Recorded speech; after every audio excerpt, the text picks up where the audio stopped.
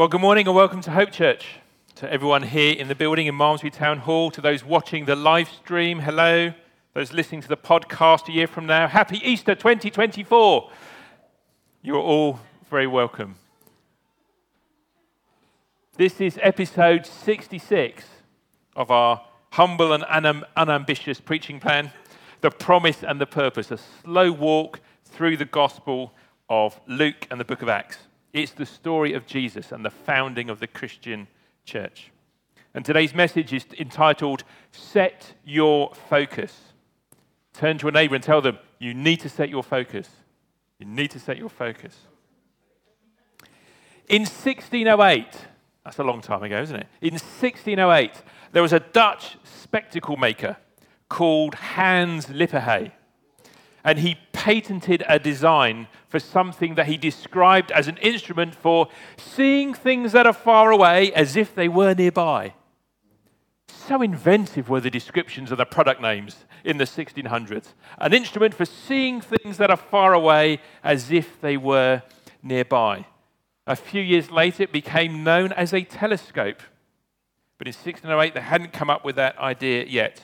And he said he came up with the idea after spotting some children playing with some spectacle lenses in his workshop.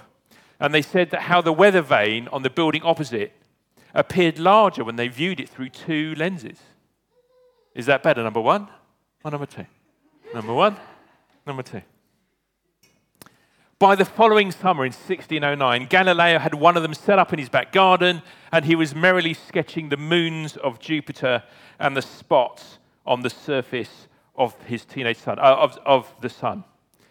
And in 1996, work began on a project that would become the most expensive telescope ever constructed. Its total budget is expected to come in at something like $9.5 billion.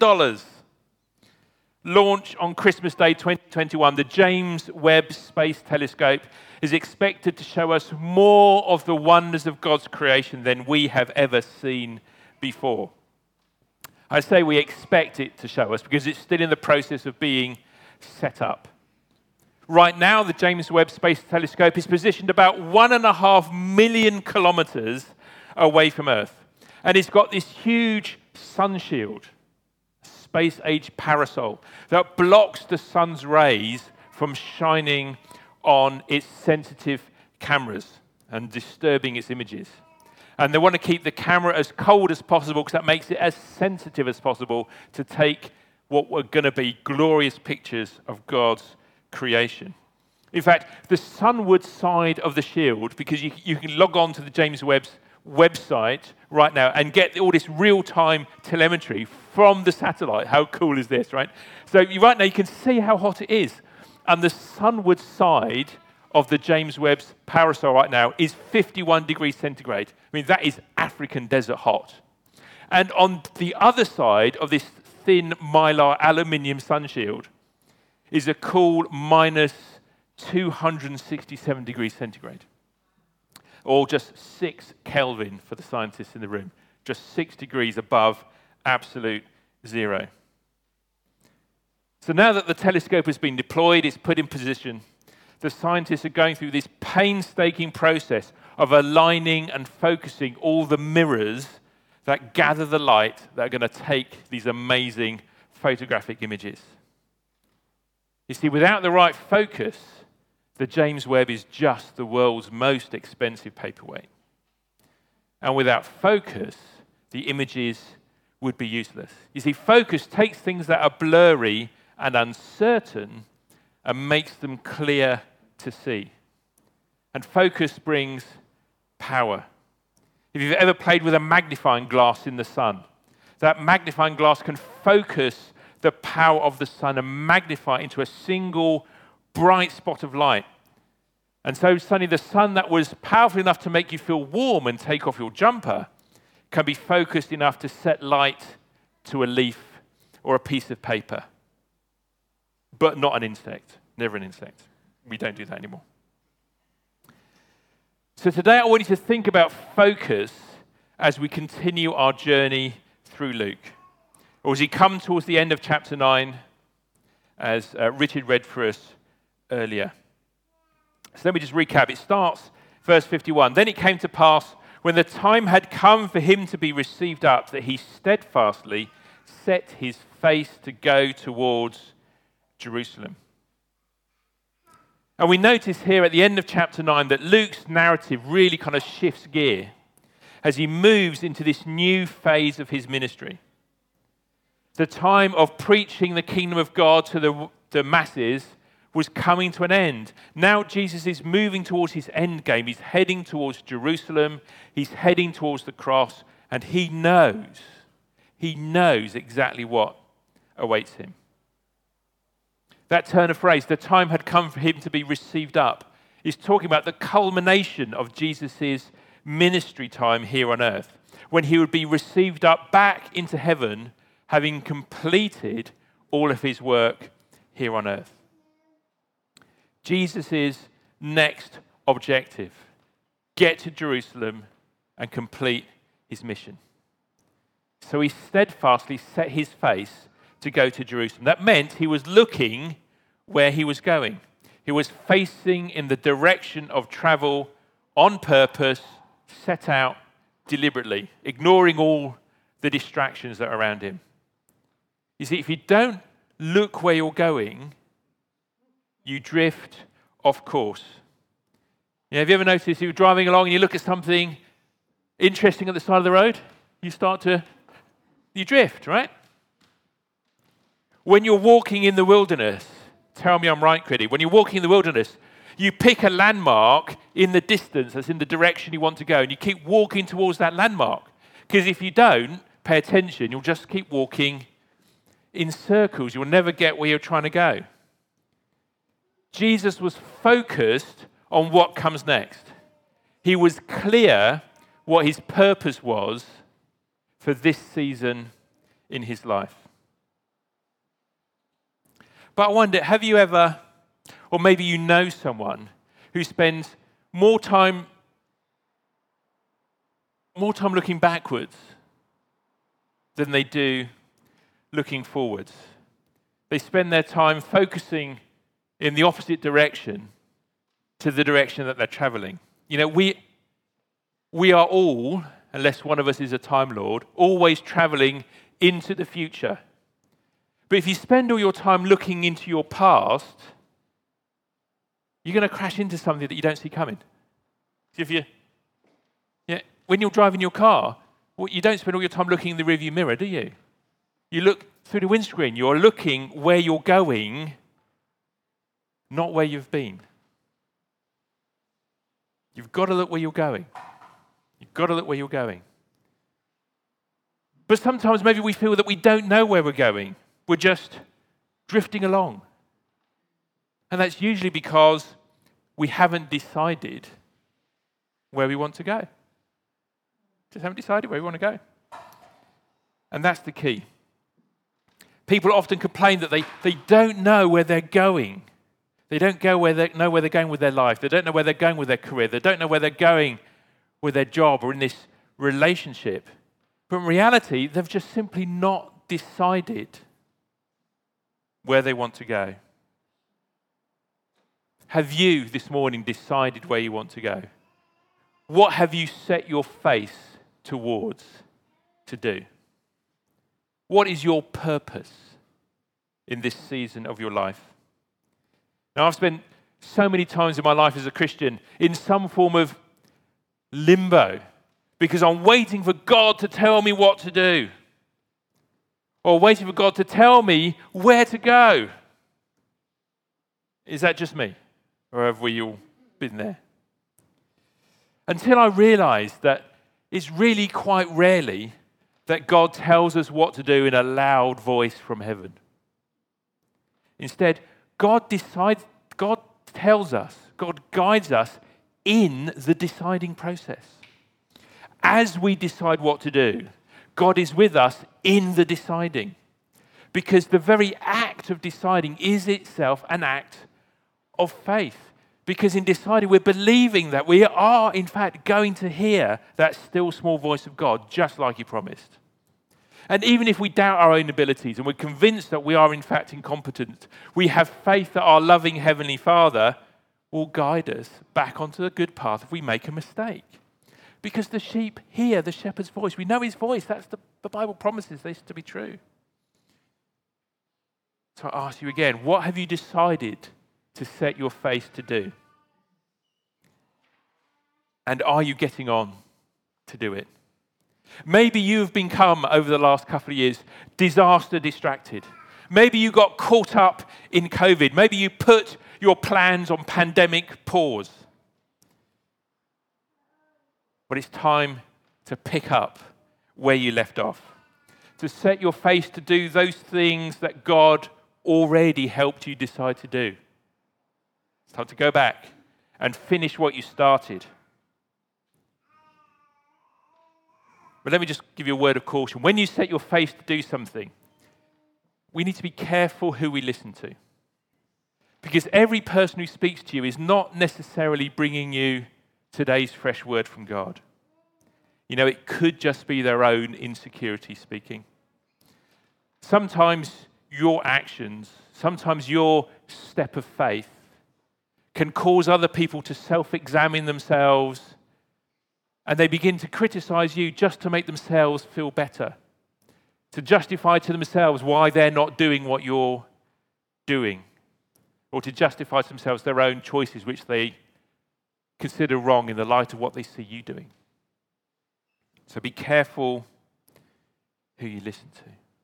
Well, Jesus, he set his face towards Jerusalem, and he sent a few of his lads on ahead to sort out the arrangements for his posse, but they get a cold shoulder from the Samaritans. Verse 53, it says, but they did not receive him because his face was set to journey to Jerusalem. You know, everyone is not on the same mission as you. They may not get what you are doing or where you are going or the speed at which you are traveling. That doesn't mean that you are wrong. It simply means that they are on a different mission. Just because I don't share your passion and enthusiasm for something doesn't mean that you're necessarily on the wrong track. And it doesn't mean that I'm not hearing from God just because I'm not on board with what you're up to right now. You know, we are all called to do different jobs. One body, many parts, remember? And each is doing our bit to get everything done. The ears aren't necessarily super excited about what the toes are up to. But it doesn't mean the toes are on the wrong track or the ears are heading off in the wrong direction. There are lots of things that we do together.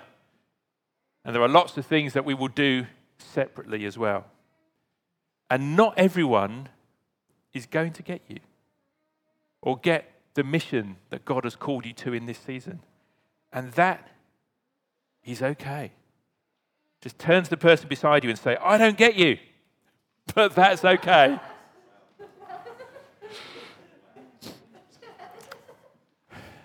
I know some of you married couples have needed an excuse to say that for many years, especially you husbands. Right, verse 54.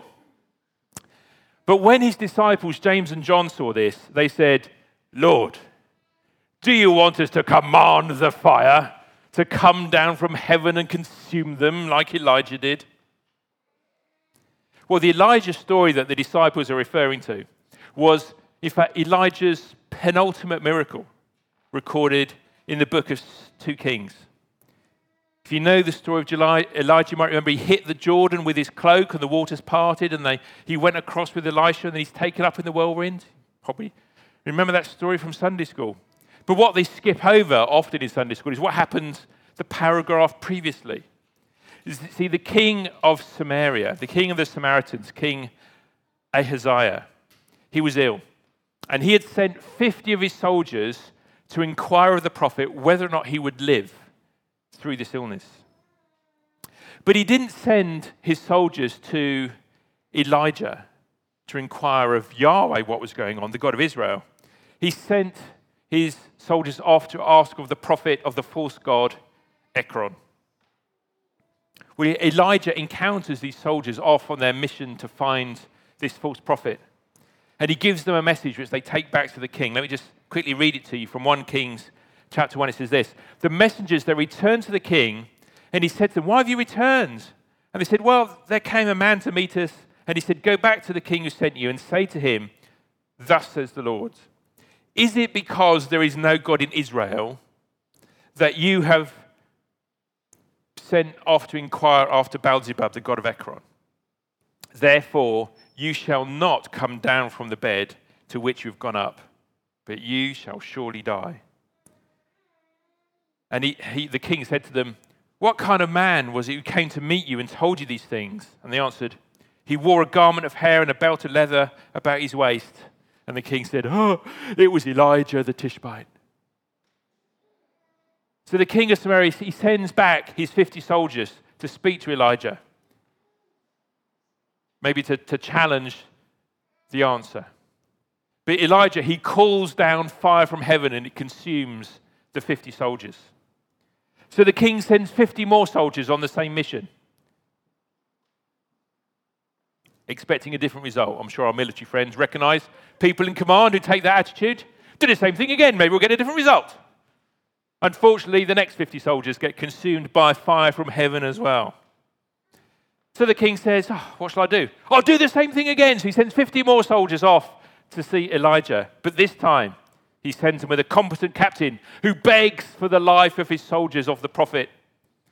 And so instead, Elijah goes with him and delivers the bad news to the king of Samaria in person. "You will surely die." It's a nice, happy story for a spring Sunday morning, isn't it? God bless you all.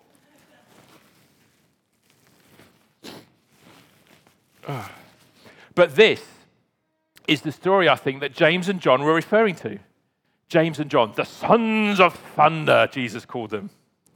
James and John are all kind of, "Yeah, well, we know what to do with Samaritans. Bring the fire, Jesus. Let's burn them up." Well, I could kind of see the train of thought that James and John may have gone on. In the Elijah story, the king of Samaria, he rejected Yahweh and he sought out and after another god. Here again are the Samaritans rejecting Jesus. So what do they deserve? The fire from heaven, just like happened. But Jesus, he kind of cuts them off, doesn't he? He shuts them down.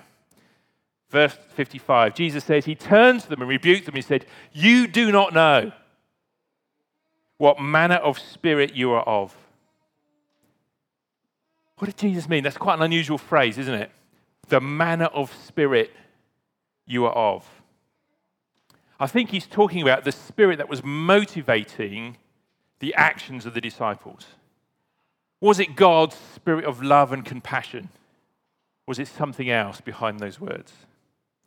John would later go on to write, John who had just said, "Bring the fire, God, let's burn them up." That same John would later write in 1 John 4, "Beloved, let us love one another, for love is of God. And everyone who is born of God and knows God, he who does not love does not know God, for God is love." That's who John had turned into. And later on in 1 John 4, he says, verse 20, "If someone says, 'I love God,' but hates his brother, he is a liar. For he who does not love his brother whom he has seen, how can he love God whom he has not seen? And this commandment we have from him, that he who loves God must love his brother also." Quite a shift from John, really, isn't it? Although, as I was just reading that, maybe he didn't turn into a kind of a Mr. Bean vicar. Maybe John still was the son of thunder. Maybe you should probably read 1 John more in case of, "Beloved, come on, we've got to love one another. For love is of God, and everyone who loves is born of God, and he knows God. He who does not love doesn't know God. For God is what? God is love. Come on." Maybe that's how you should read John's letters. It'd be more fun, wouldn't it? But this is what Jesus is talking about. What is the motivator behind the things that we say, the things that come out of our mouths? Were James and John here motivated by their love for this lost Samaritan people? Were they thinking that a bit of holy fire is what they needed to turn their hearts toward Jesus? I don't think so. I think James and John were kind of reacting to the rejection. I think they were lashing out. It's like, well, you rejected our Jesus. Well, we reject you right back. We didn't want to come to your stinking village anyway. And we don't like you. Just a few verses previously, James and John and the other disciples had been arguing about who is the greatest. Do you remember Lydia spoke about this on Mother's Day? They'd been arguing about who is the greatest, and now James and John are wanting to show off and call down fire from heaven just like Elijah did. That's what they said, isn't it? Shall we be just like Elijah? James and John, they wanted to be like Elijah. What was the spirit that they were of? Ego, pride, showing off, a little bit of self-righteous indignation. It's nothing to do with standing up for Jesus, or really anything to do with the Samaritans. This was all about James and John wanting to be like Elijah. Let's call down the fire like Elijah did. Funny, isn't it? How we can just get our focus wrong so easily. There they are, stood next to Jesus, and they're wanting to be like Elijah. Here they are, stood next to the Son of God, the King of Kings, the one whom Elijah was pointing to all the time, but they want to be like Elijah. They are stood next to the King of Kings, and they're wanting to be like the King's messenger. Have you ever caught yourself wanting to be a bit more like someone else? To be more like another Christian? Oh, I wish I could pray like so-and-so. I wish I could preach like so-and-so. I wish I knew my Bible like so-and-so. Of course, every time we do that, we're making the same mistake as James and John. We're wanting to be more like the messenger. We should want to be like a Christian. We should want to be like Christ. What manner of spirit are you of? What's the motivation behind your actions? The next time you find yourself reacting, that kind of instinctive, before you've even thought about what you're thinking about, reaction to a situation, something that was said, what someone did, notice your heart and your motivations. Do you end up saying something that's designed to make you feel better, or do you say something that's designed to make the other person better? Notice the difference. Your homework this week is to check yourself in the mirror. What manner of spirit are you of? James and John, they were being critical. They wanted to punish the Samaritans for rejecting Jesus. But Jesus, he disagreed. Verse 56, he says, "The Son of Man did not come to destroy men's lives, but to what? To save them." Jesus came to save. He came to restore, not to destroy. Sin destroys. Selfishness destroys. Rejecting God destroys us. But Jesus saves. Now, to return to John's letter that we quoted earlier, he goes on to say in 1 John 4, he says, "In this the love of God was made manifest among us, that God sent his only Son into the world so that we might live through him. In this is love. Not that we have loved God, but that he loved us and sent his Son to be the propitiation for our sins. Beloved, if God so loved us, we ought also to love one another." Now, that word propitiation is sometimes translated as sacrifice. It means to give something up, to pay a price and settle a debt. In other words, God loved us and sent his Son Jesus, who willingly chose to take upon himself the consequences of all of our sin, all of our selfishness, so that we would be counted innocent and right in God's eyes and welcomed into his presence. Now, next Friday, Good Friday, we're going to be remembering the moment that Jesus took all of our sins upon himself. when he died in our place on that cross. As a community, we're gathering together to go on that walk of witness from the Short Stay car park at noon up to the Market Cross. On Friday, the powers of darkness thought they had won. When Jesus died upon that cross, they were partying in hell.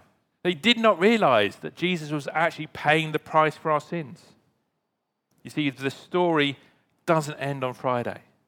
Like I reminded us last week from Corinthians, judge nothing before the time. Judge nothing before the time. And the story of Jesus doesn't end on Good Friday because Easter Sunday is coming. Easter Sunday, when disaster turns into victory, when death turns into life. And this is God's promise to us this morning. We worship the God of the dramatic turnaround. And if you're going through something in your life right now, if you're going through something in your family, if you're going through something in your business, in your body, in your friendship groups, it might feel like Friday where death and disaster and darkness are winning. But God wants to remind you this morning that even when it feels like Friday night, Sunday is coming. Let's pray. Heavenly Father, you are the God who delights in making things new. You are the God who gives us beauty instead of ashes. You give us a garment of praise instead of a heavy heart. You are the God who turns situations around, turning death on a cross into life after death. Right now, Lord, we give you those things in our lives that look dead, and we ask you to restore what has been stolen. Reset our focus on you. Reset our focus on your kingdom. Thank you, Lord God, for the strength to pick up those things that we've neglected and left unfinished. May we set our face on your plans and your purposes. That we live lives that bring you glory and put a smile upon your face. This is our prayer in Jesus' name. Amen. Amen, amen, amen. Don't forget, we're going to see you on Good Friday for the Walk of Witness. We'll be back here on Easter Sunday at 10:30. That's going to be a family service. So it's not going to be live streamed, but the podcast will go up as normal. And don't forget, we've got the Evangelism Confidence session straight after the service this morning. So grab your coffee and pop along. But until we meet again, the Lord bless you and keep you. The Lord make his face to shine upon you and be gracious to you. The Lord lift up his countenance upon you and give you his peace. Amen. Amen. God bless you, Hope Church.